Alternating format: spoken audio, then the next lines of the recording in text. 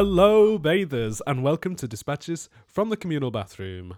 I'm Chris Delamere. I'm Sam Bradley. And each episode of this podcast, we bring in audio dispatches. I don't know what Sam's brought, he doesn't know what I've brought, and we share them with each other. It's a podcast about ideas. These ideas can be anything. They can be a song, an interview, or borderline unlistenable sound art. All manner of shit is welcome in the bathroom. We're leaning on the third one, the borderline unlistenable sound art this month. How unlistenable are we expecting to be this episode, Sam? Well, Chris, I've brought at least two things that are borderline unlistenable sound art. Fab. Straight out the gate. If you've never listened to our podcast before, that sets you up nicely with the kind of thing to expect. Stuff that's not worth listening to. Or at least very difficult to listen to. No, it's adventurous. It's exciting. It's experimental. You know, we're really going to push some boundaries, kind of. Nice. We had a bit of a bumper crop last episode because it was the first episode we'd done in like 10 months or something like that. And so we're very much feeling the pressure on this second episode. This one is maybe a tad scrappier this time. A little bit leaner on the bones. This is all to say, technically, I haven't brought anything. Technically, Sam's brought no dispatches. He's travelled all the way up from Bristol to Sheffield into my home, and he's brought nothing. So all of mine will be performed live on now this that is recorded exciting, podcast. actually. That's pretty cool. Come to the bathroom. Yeah. So should we start with one of yours first, Sam? Or Yes. Yeah, let's do it. I'm excited. This is a challenge. Which Challenge accepted. So this is what's known as the 7-Eleven challenge. It was proffered by a YouTuber who I have mentioned on this podcast in the jazz episode, Mr. Adam Neely. Oh, yeah. Who brought the lick to my attention. Yep. Yeah. And he had a video the other week that was talking about polyrhythms. And how to do basically how polyrhythms work. Yeah. So one polyrhythm that I have actually kind of learned to do is 4/3, or is it 3/4? It's either 4/3 or 3/4. So basically the way that polyrhythms work is you have say like a period of time, and then you split it into say 3/4. You split that period, say a bar of music, you split it into 3 beats. And you split it into 4 beats, and you play them simultaneously. Yeah.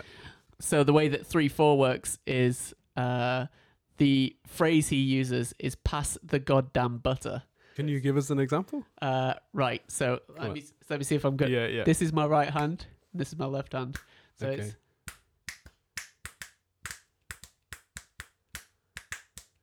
pass the goddamn butter. Pass the goddamn butter. Pass. And Okay. one hand is going 1, 2, 3, 4. One's going 1, 2. So What's the other one's doing what? So you click them both together on one, and then left, right, left, right, left, right. Oh. Yeah, that's the 4/3 polyrhythm. Oh, yeah. Because there's the pulse at the background. Yeah, and then it's Yeah. Because your brain, I think naturally your brain hears the 1, 2, 3, 4, yeah. doesn't it? And then you can fill it in. Oh no, I think I hear the 3. 3, 1, 2, 3. See, no, but then when you start thinking about it, You're so throw me completely.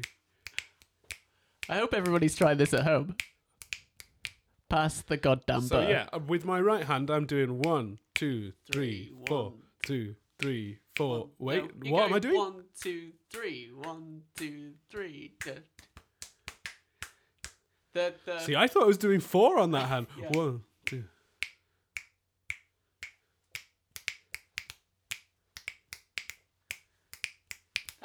That hand's going faster. It's clearly going faster.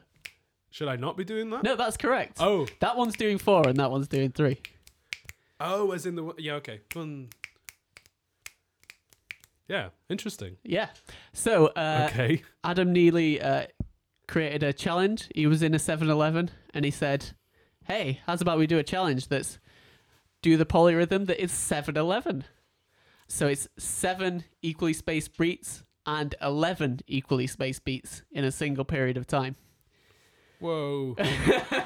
So this sounds very difficult because it kind of is, but there's quite an easy way of working this out, and this is explained in detail in his video, but I've done it very simply, and I'm going to show Chris here. So the easiest way to do it is you write the numbers 1 to 7 across a page, and you do that 11 times. So you have 1, 2, 3, 4, 5, 6, 7 from left to right, and then you have 11 rows of that. And then what you do... there's 11 rows of 1, 11 rows of 2. Yeah. Yeah, so you can read it across. And then what you do is you circle every time. You count up to 11, and every time you get to 1, you circle the number. So on the first line, it's 1. And then you go 2, 3, 4, 5, 6, 7. 1, 2, 3, 4, 5 is the next 11. Oh, boy. So now the challenge, once you've done that, what you want one of your hands to do is go on the 1. Yeah. So say your left hand does the 1 every time you say 1, and the right hand goes whenever you reach one of the numbers that you've circled. Okay, yeah. So your left hand will click 11 times, and your right hand will click 7 times in the same period of time. But you have to count to 7 repeatedly. Right. So I've been practicing this a little bit. Yeah, okay, I'm impressed. So I'm impressed before you've even done anything. So it's quite weird because once you actually get used, because I was like, oh, counting to 7's really hard. But actually, once I got used to it, just going 1, 2, 3, 4, 5, 6, 7, 1, 2, 3, 4, 5, 6, 7, 1, 2, 3, 4, 5, 6, 7. Well, it doesn't help that it's a 2-syllable. I know. I think you can just drop the other syllable. But Sev, yeah. Big Sev. And I was practicing with my Volca sample because you can change the rhythms on that. Yeah, so and is it like musically rewarding when you listen to it? Like, is it kind of like is there a syncopation to it that's like nice? No, it's the 11 is too. Where with like a 2-3, you've got like a da da ba da da da, and there's other rhythms that you can kind of get into. Yeah. But this doesn't quite have that, so it feels drunk-ish, and it's kind of meandering in a way. So it has a feel, but it's not like something you can. It's not got a groove. Okay. All right. My left hand's gonna try and do the ones, and my right hand's gonna try and do the circles. Okay. All right. I'm gonna give it a go. Let's see what happens. Okay. 1, 2, 3, 4, 5, 6, 7. 1, 2, 3, 4, 5, 6, 7. 1, 2, 3, 4, 5, 6, 7. 1, 2, 3, 4, 5, 6, 7. 1, 2, 3, 4, 5, 6, 7. 1, 2, 3, 4, 5, 6, 7. 1, 2, 3, 4, 5, 6, 7. 1, 2, 3, 4, 5, 6, 7. 1, 2, 3, 4, 5, 6, 7. 1, 2, 3, 4, 5, 6, 7. 1, 2, 3, 4, 5, 6, 7. 1. Whoa. So, Chris, it's your turn. Confusing.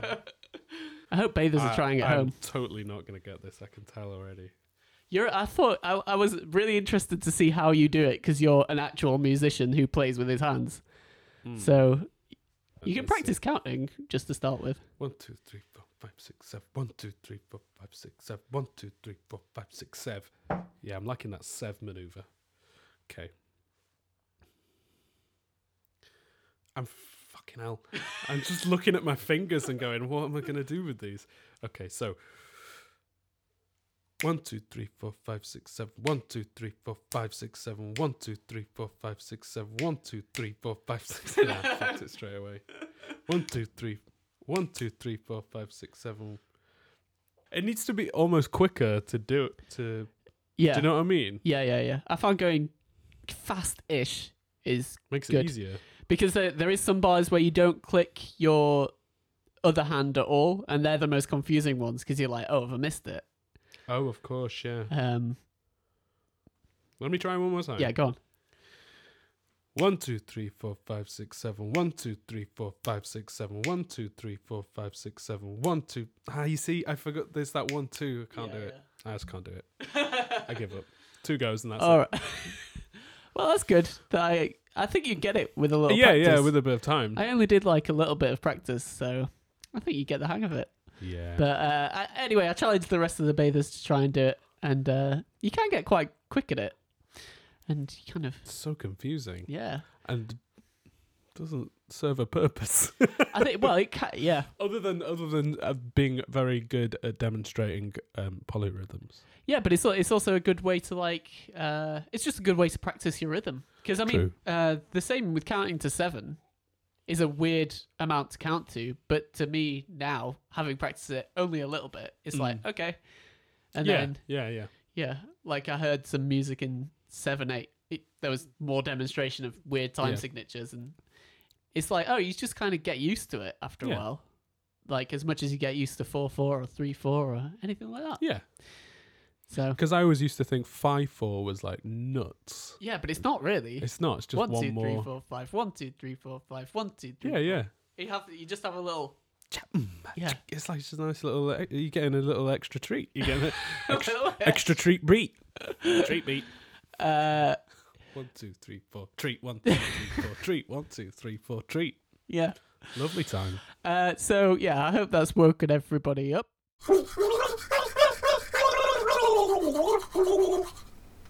Okay, so it's my dispatch now, and it's a song that I wrote this morning and performed this morning, and I didn't put my headphones in, so I thought I was fixed into my microphone on my interface, but it turns out I was just recording it through the microphone on the laptop. So it's come out very Lo-fi. rough and ready. Yeah. Written today, recorded lo-fi through the laptop.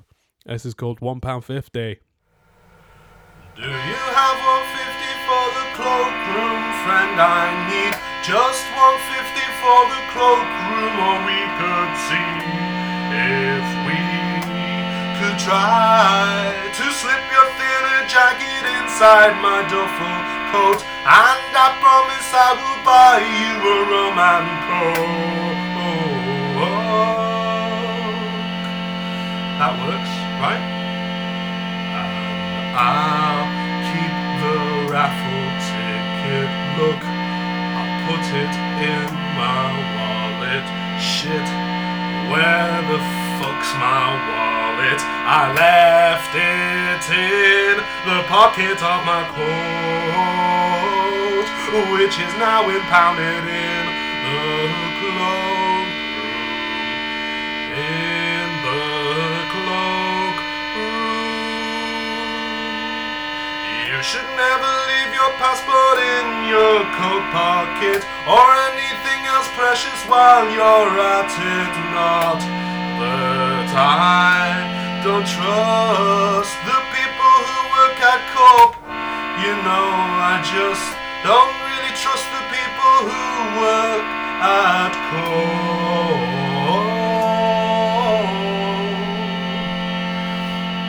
You know what I mean, right? And if you don't want to try the Les, we can leave them over there in the bush behind the stairs leading to the bus interchange, and we'll save 150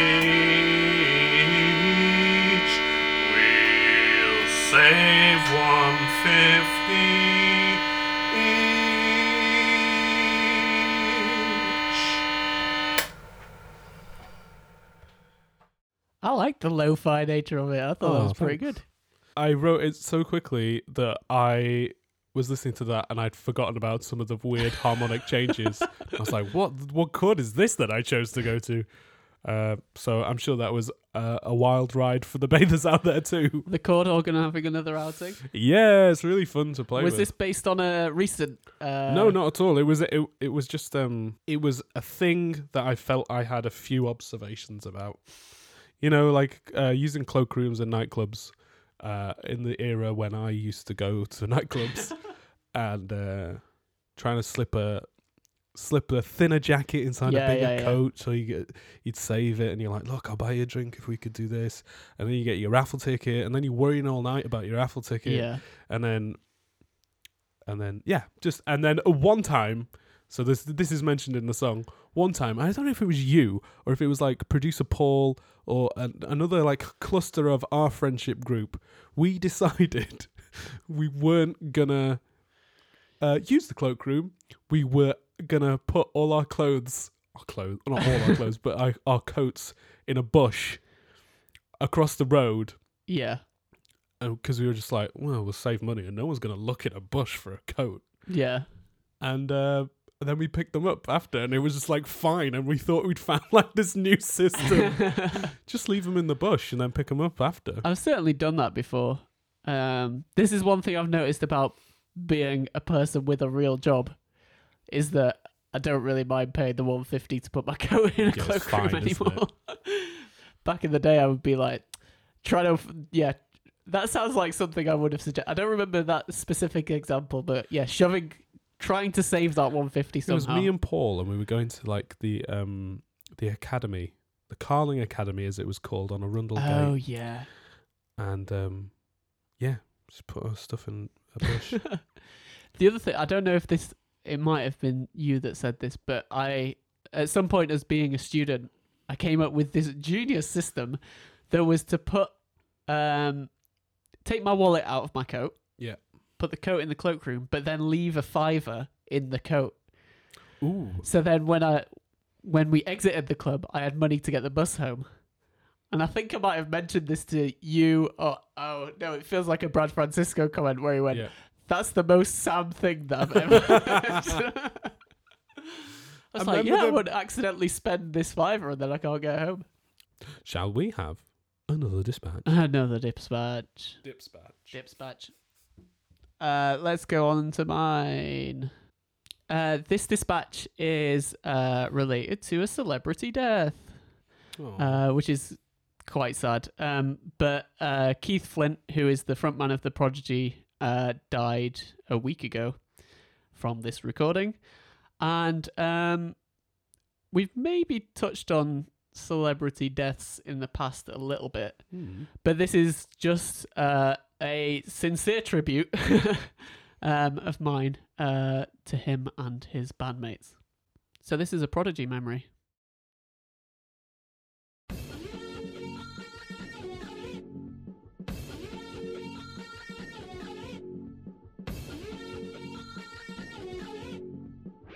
Keith Flint, the frontman of The Prodigy, sadly died earlier this week, and I found his death surprisingly affecting. Then, as I've thought about it more, The Prodigy are probably one of the most influential bands in my life. This is for one huge reason. My mum had their albums in the car. I have firm memories of sitting in my mum's Red Rover 200 with Firestarter on full blast. I think the music my parents played in the car indelibly shaped my music taste now. We had Queen, we had Pulp, Michael Jackson, the Blues Brothers soundtrack, Oasis, and The Prodigy. But I particularly remember The Prodigy, mainly because my mum loved it. And she doesn't seem like the type, but she also loves New Order and Orbital, so maybe she is a raver at heart. But also, a young me just could not understand how this was made. Like, Oasis are a band with guitars and drums, but what is The Prodigy? How do they even make this music? What is happening? And then there was Firestarter, with Keith gurning at a 9-year-old me through the TV. It was even on the soundtrack of one of the few PlayStation games we had, Wipeout 2097. It was weird and scary and cool as hell, and it was Mum approved. I re-listened to the Prodigy Experience today, and even though I probably haven't heard some of these songs for over 20 years, some dark recess of my brain could recall every bleep, bloop, thump and crash, and it's fucking rad. I saw The Prodigy at Glastonbury in 2009. None of my friends wanted to go, so I went alone, wine drunk and raving in a muddy field. It was one of the best live experiences I've ever had. By all accounts, Keith Flint was a mental but super fun and nice guy, and I hope The Prodigy can live on without him. But Keith has forever taken a deep part of my brain, and he will be missed.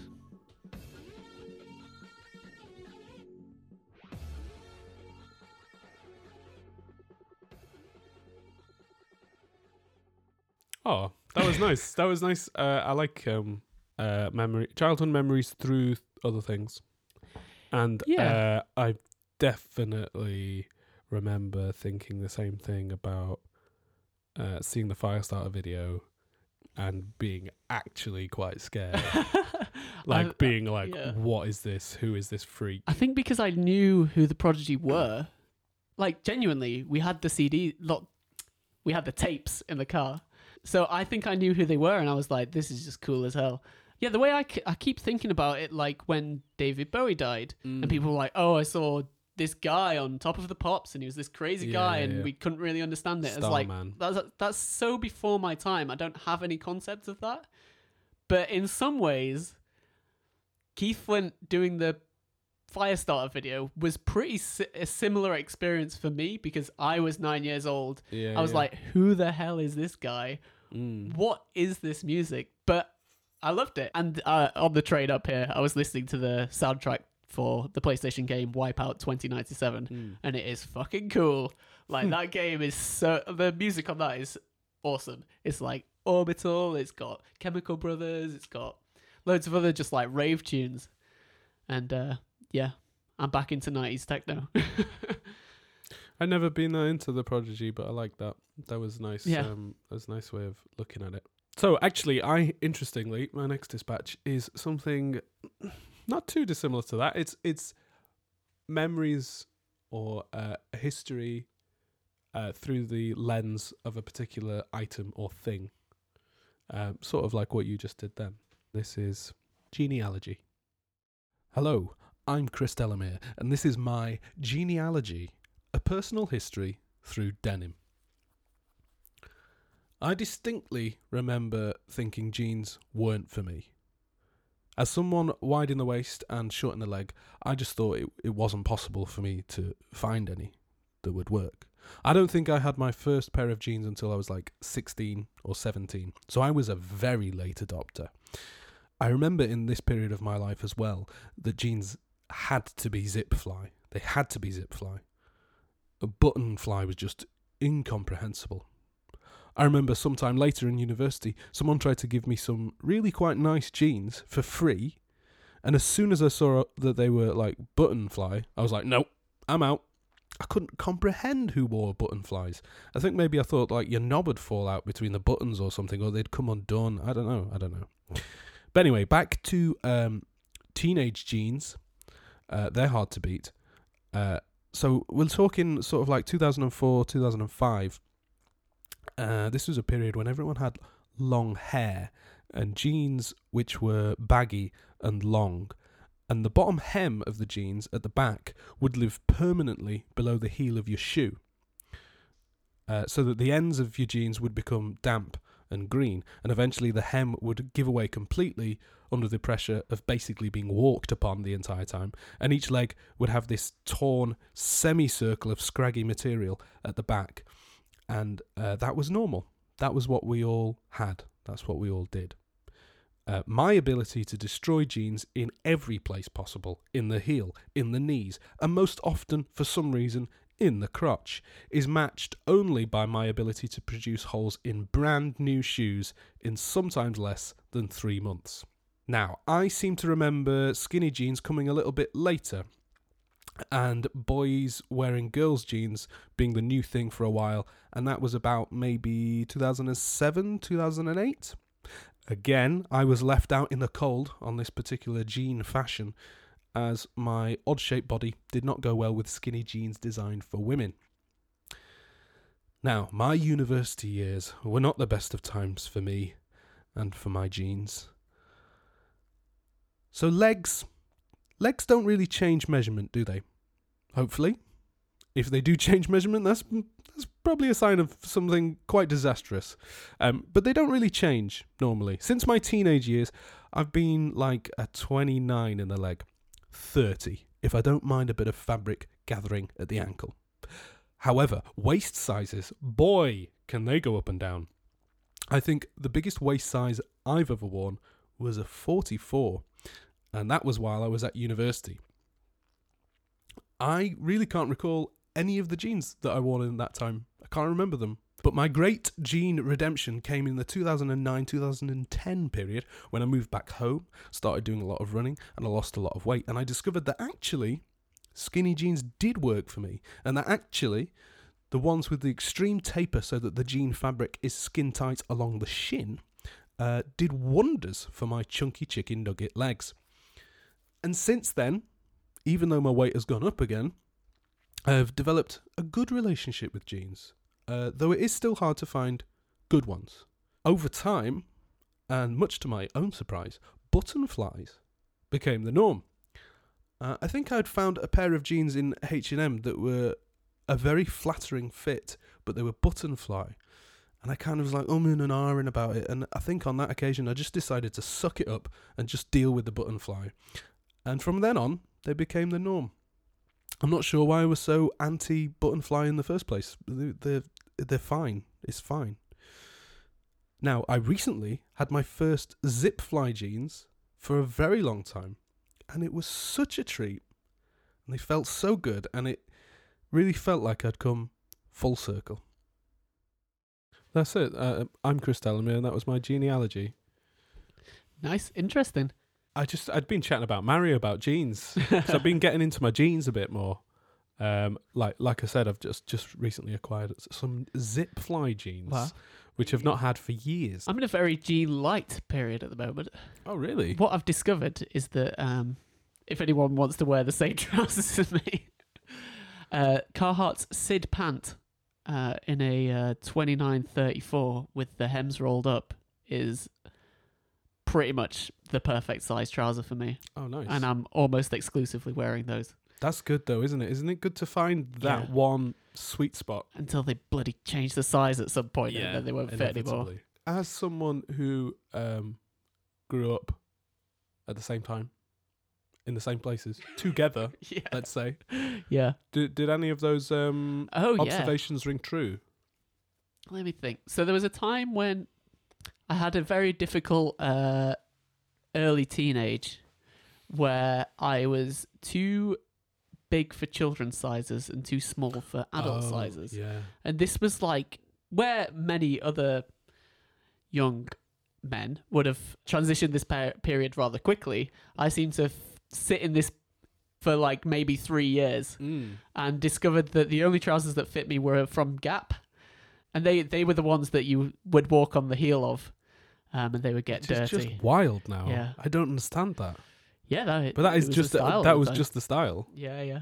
And then I remember I was in a band in our sixth form years. We've all been in a band. So. And go on.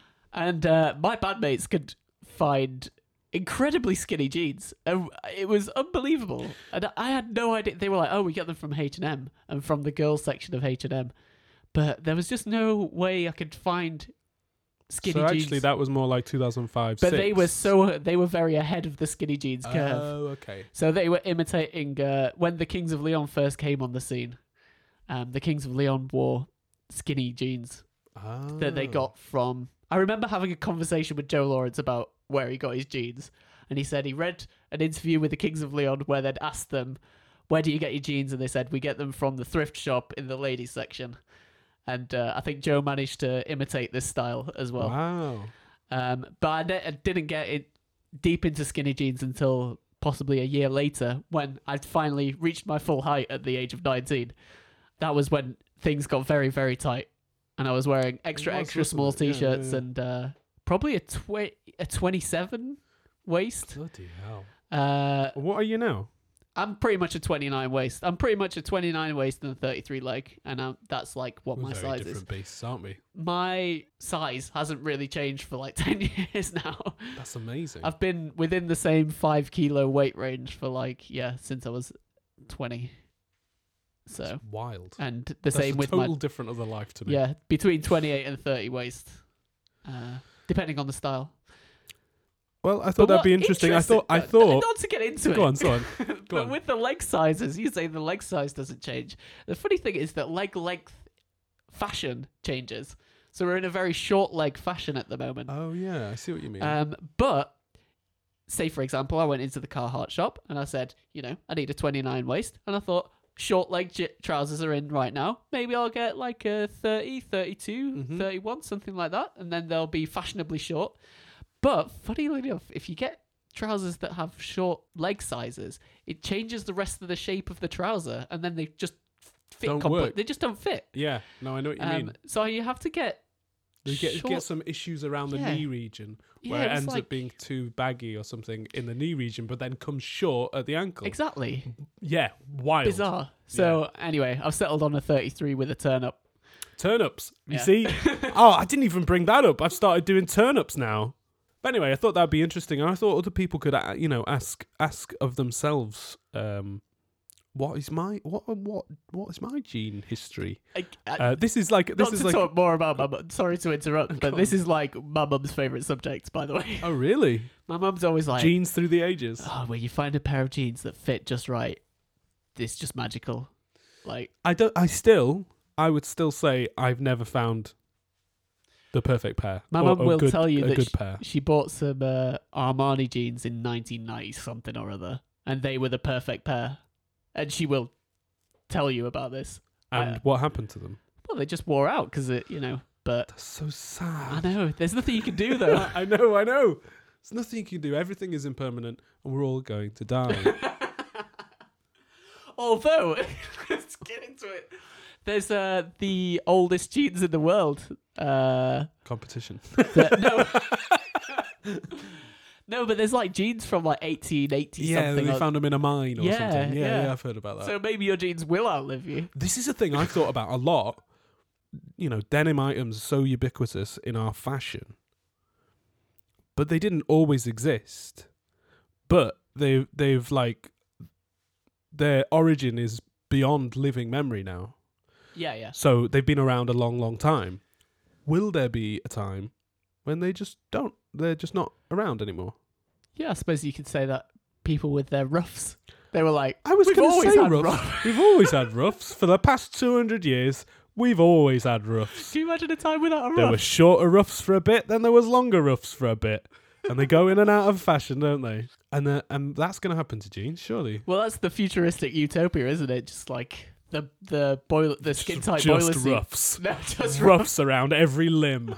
I wouldn't rule it out. No, I'm not.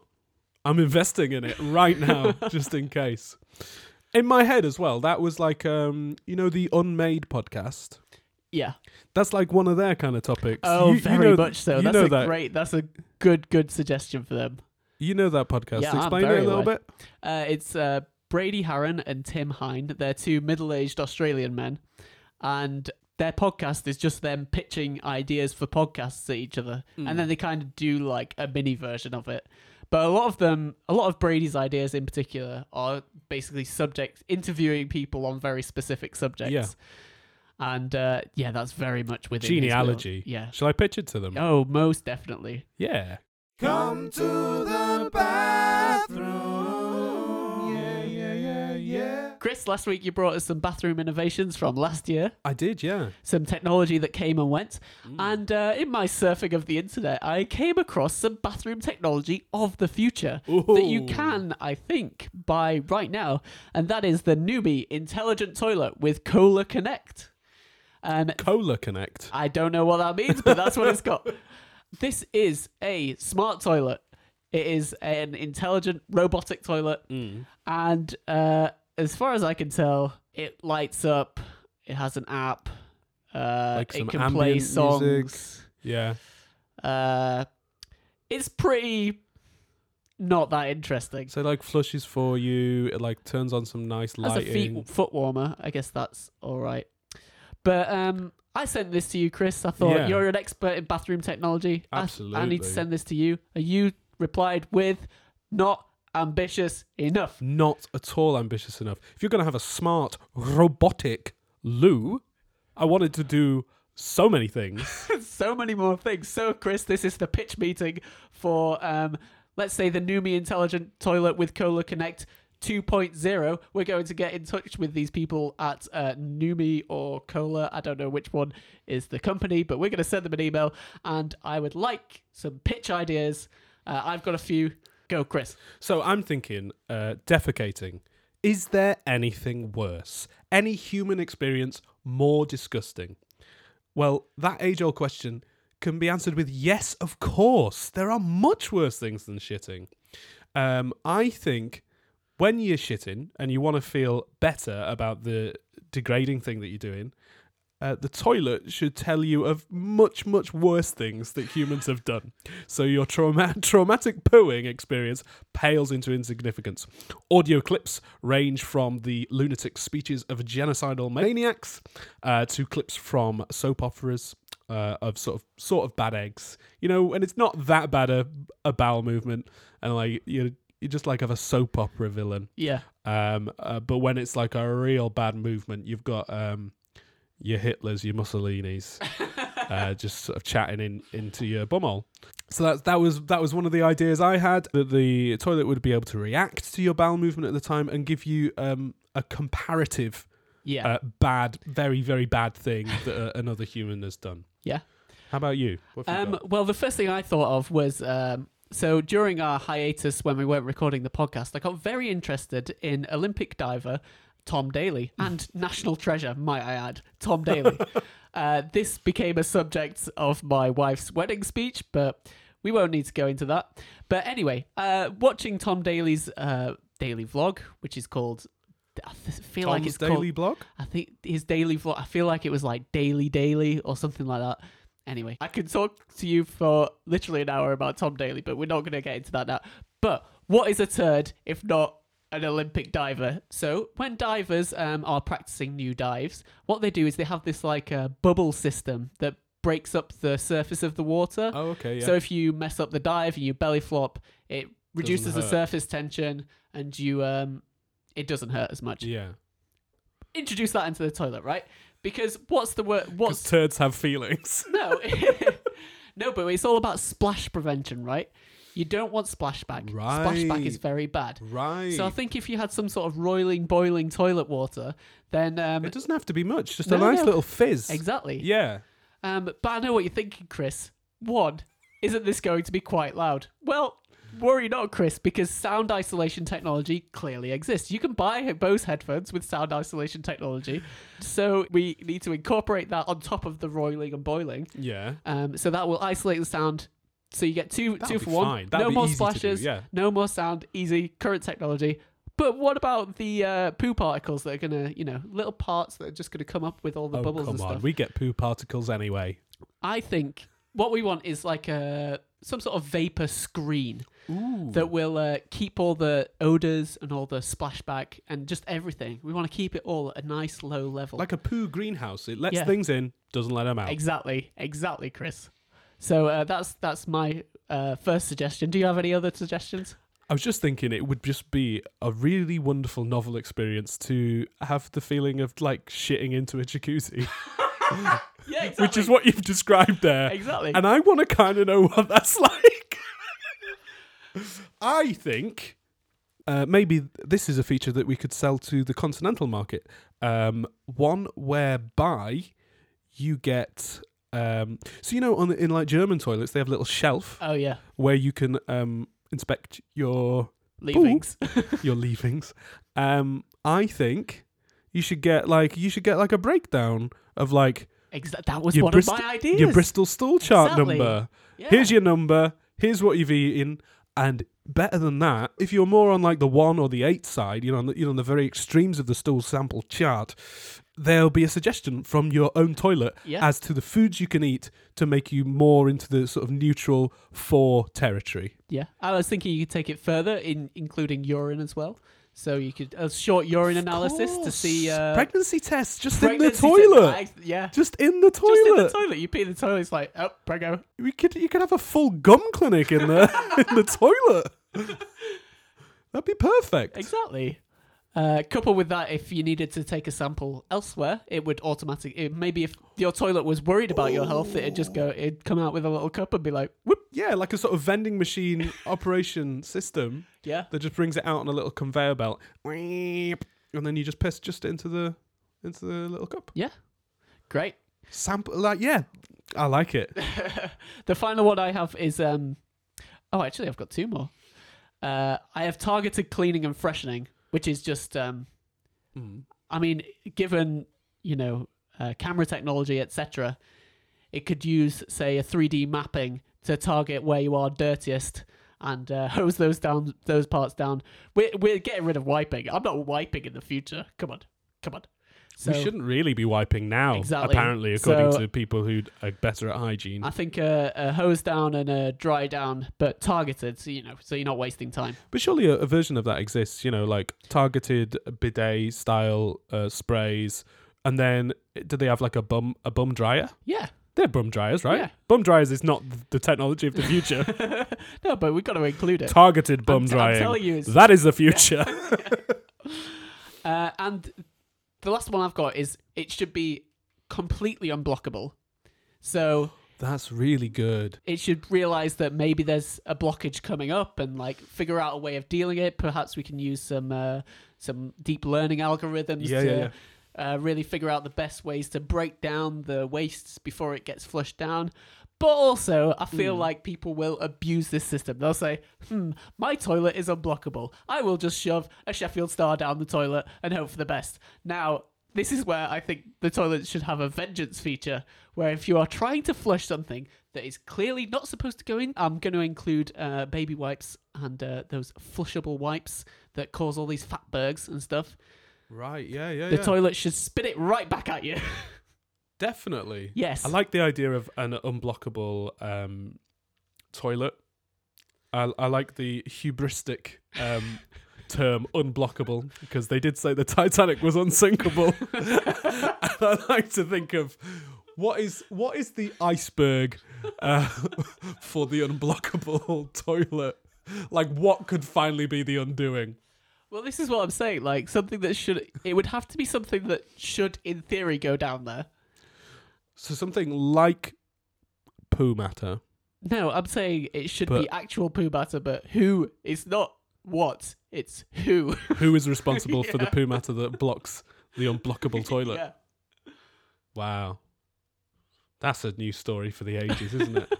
We've added a lot there, right? Yeah, I'll draft the email. Yeah, let's send that through to them, because it's ridiculous. We don't want just like mood lighting and like linking up to Alexa or whatever. Does it link up to Alexa? Yeah, it does do that. Oh, yeah. I think that's its main feature. That is it. It's just another Alexa Yeah, who cares? that opens its mouth. Alexa, open your mouth. Oh. Get in the buff, get out the buff. Get in the buff, get out the buff. Get in the buff, get out the buff. Get in the buff, get out the buff. Brushing my teeth, brushing my teeth, brushing my teeth, brushing my teeth. Get in the buff, get out the buff. Get in the buff, get out the buff. Right, so my next dispatch is my dispatch. So my next dispatch is something I made last night. I found myself locked out of the house. I forgot to take my keys to work, and Jade was out. It was just she was at the pub with her friends after work. It was Friday night, and so I just had to sit on the step. I told Jade I got no keys, and so she started to make her way home. But obviously, I was sat there for quite a while. So I made some notes, audio notes, of 12 things you can do when you're locked out of your house. Things you can do when you have locked yourself out of your house. 1. Listen to the rain and the wind. And the cars. 2. Wonder why they only paint on the edges of stone steps. That's what I'm wondering right now. The left and right side has been painted red, but there's like a bare bit in the middle. I've noticed this on steps a lot. They leave the middle part of the step bare. Wonder why they do that. 3. Hope that someone who lives in your building comes out of the building so you can go into the building. Not that you can get into your flat, but at least you can sit in the drier,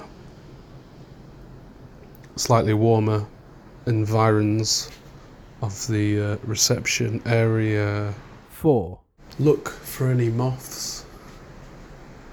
This sort of entranceway cubby hole is lit, so it's always enticing moths. So you can look for moths.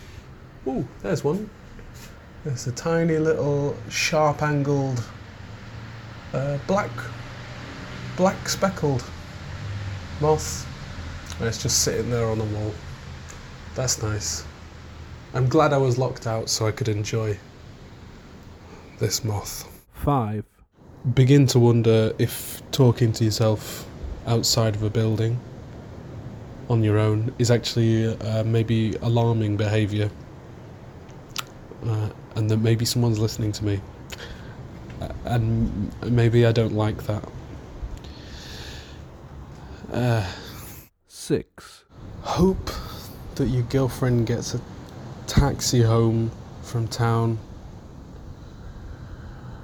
even though she said, "Oh, shall I get a taxi?" and you were like, "Nah, it's okay, I can wait, don't worry, get a bus, take your time, whatever, have a drink." But also hoping that she kind of does get a taxi and gets here quite quickly. 7. Begin to get very confused about whether this list of things that I'm saying you can do when you're locked out are activities I am actually partaking in or just imagining, and whether the true activity is recording a list of the things you could do. The list itself is the main activity that I am doing whilst locked right now. I'm getting quite confused thinking about that. 8. You can think about chopping up some vegetables, just mentally in your head. Chopping up an onion, maybe some pepper. Just mentally chopping all of the vegetables you would be physically really chopping if you weren't such a fucking idiot and had left your keys on the table. 9. I think we got some cheese, and we got some olives as well. I could use them, bit of tomato, bit of pasta. Make a nice little pasta dish. Yeah. 10. Worry that you don't have enough battery to keep updating this list, or enough battery to entertain yourself whilst you're waiting to be saved. I've got 55%. I'm going to be fine. 11. Just keep messaging your girlfriend saying, "Where are you now?" "Yeah, but where are you now?" "Yeah, but where's the bus now?"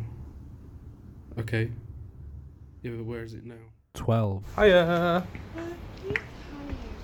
You're tired? I've been sat on this step for an hour. That is your room. And that's where I stopped recording. There you go. That's all of the many wonderful things you can do and think about whilst sat outside of my house. Or your house. But specifically my house. So, is it your next dispatch? Is this the final dispatch? This is the final dispatch, Oh, Chris. nice. We've reached the show and tell portion of the episode.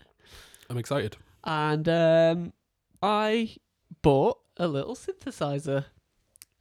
This is the Mute Synth 4.0. And it's just a cool little thing. So back in 2011, producer Paul Brad Francisco and I went to a noise music festival in Birmingham called Supersonic.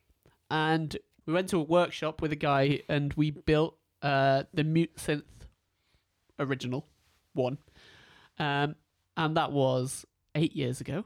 And they released the Mute Synth 2 in 2014. And this is the Mute Synth 4. Oh, nice. And basically it's a little kind of noisy, lo-fi, difficult, unpredictable, textured sound making thingamabob. Well, let me just say, it's just a bare circuit board. Yeah, so it's with a series of what are they, like transistors and yeah. So we've got a transistor, we've got some capacitors, so you can see the components from the synthesizer that are just like put onto the board. But it's cool because you can just see all the bits and pieces that make it up, and all the knobs control different things, and you get some really cool. It's very hard to control, and that's kind of part of the point.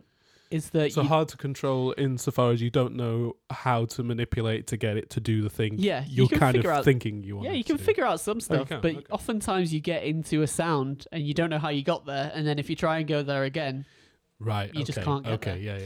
I was hoping to record something with this, but my other failed dispatch took up all my time. So I thought we could just have some live performance. Yeah. Maybe I'll give it a go, and then we'll give it to you, Chris. And, let's see what happens. But this is the borderline unlistenable sound art portion of the episode. I'm just gonna. If you tune out now, we've been dispatched from the communal bathroom. No, it's cool. It makes a load of weird noises. All right, so here we go.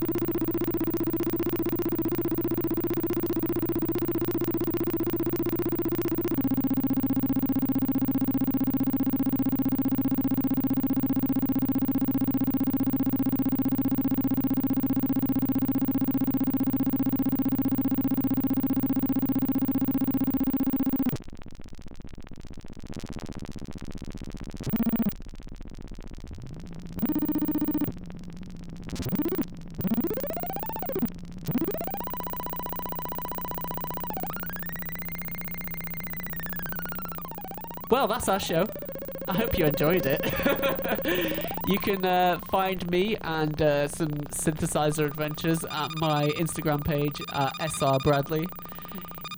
You can find Chris and his band adventures at Spine Trolley. You can find us both on Instagram and other places at Communal Bath.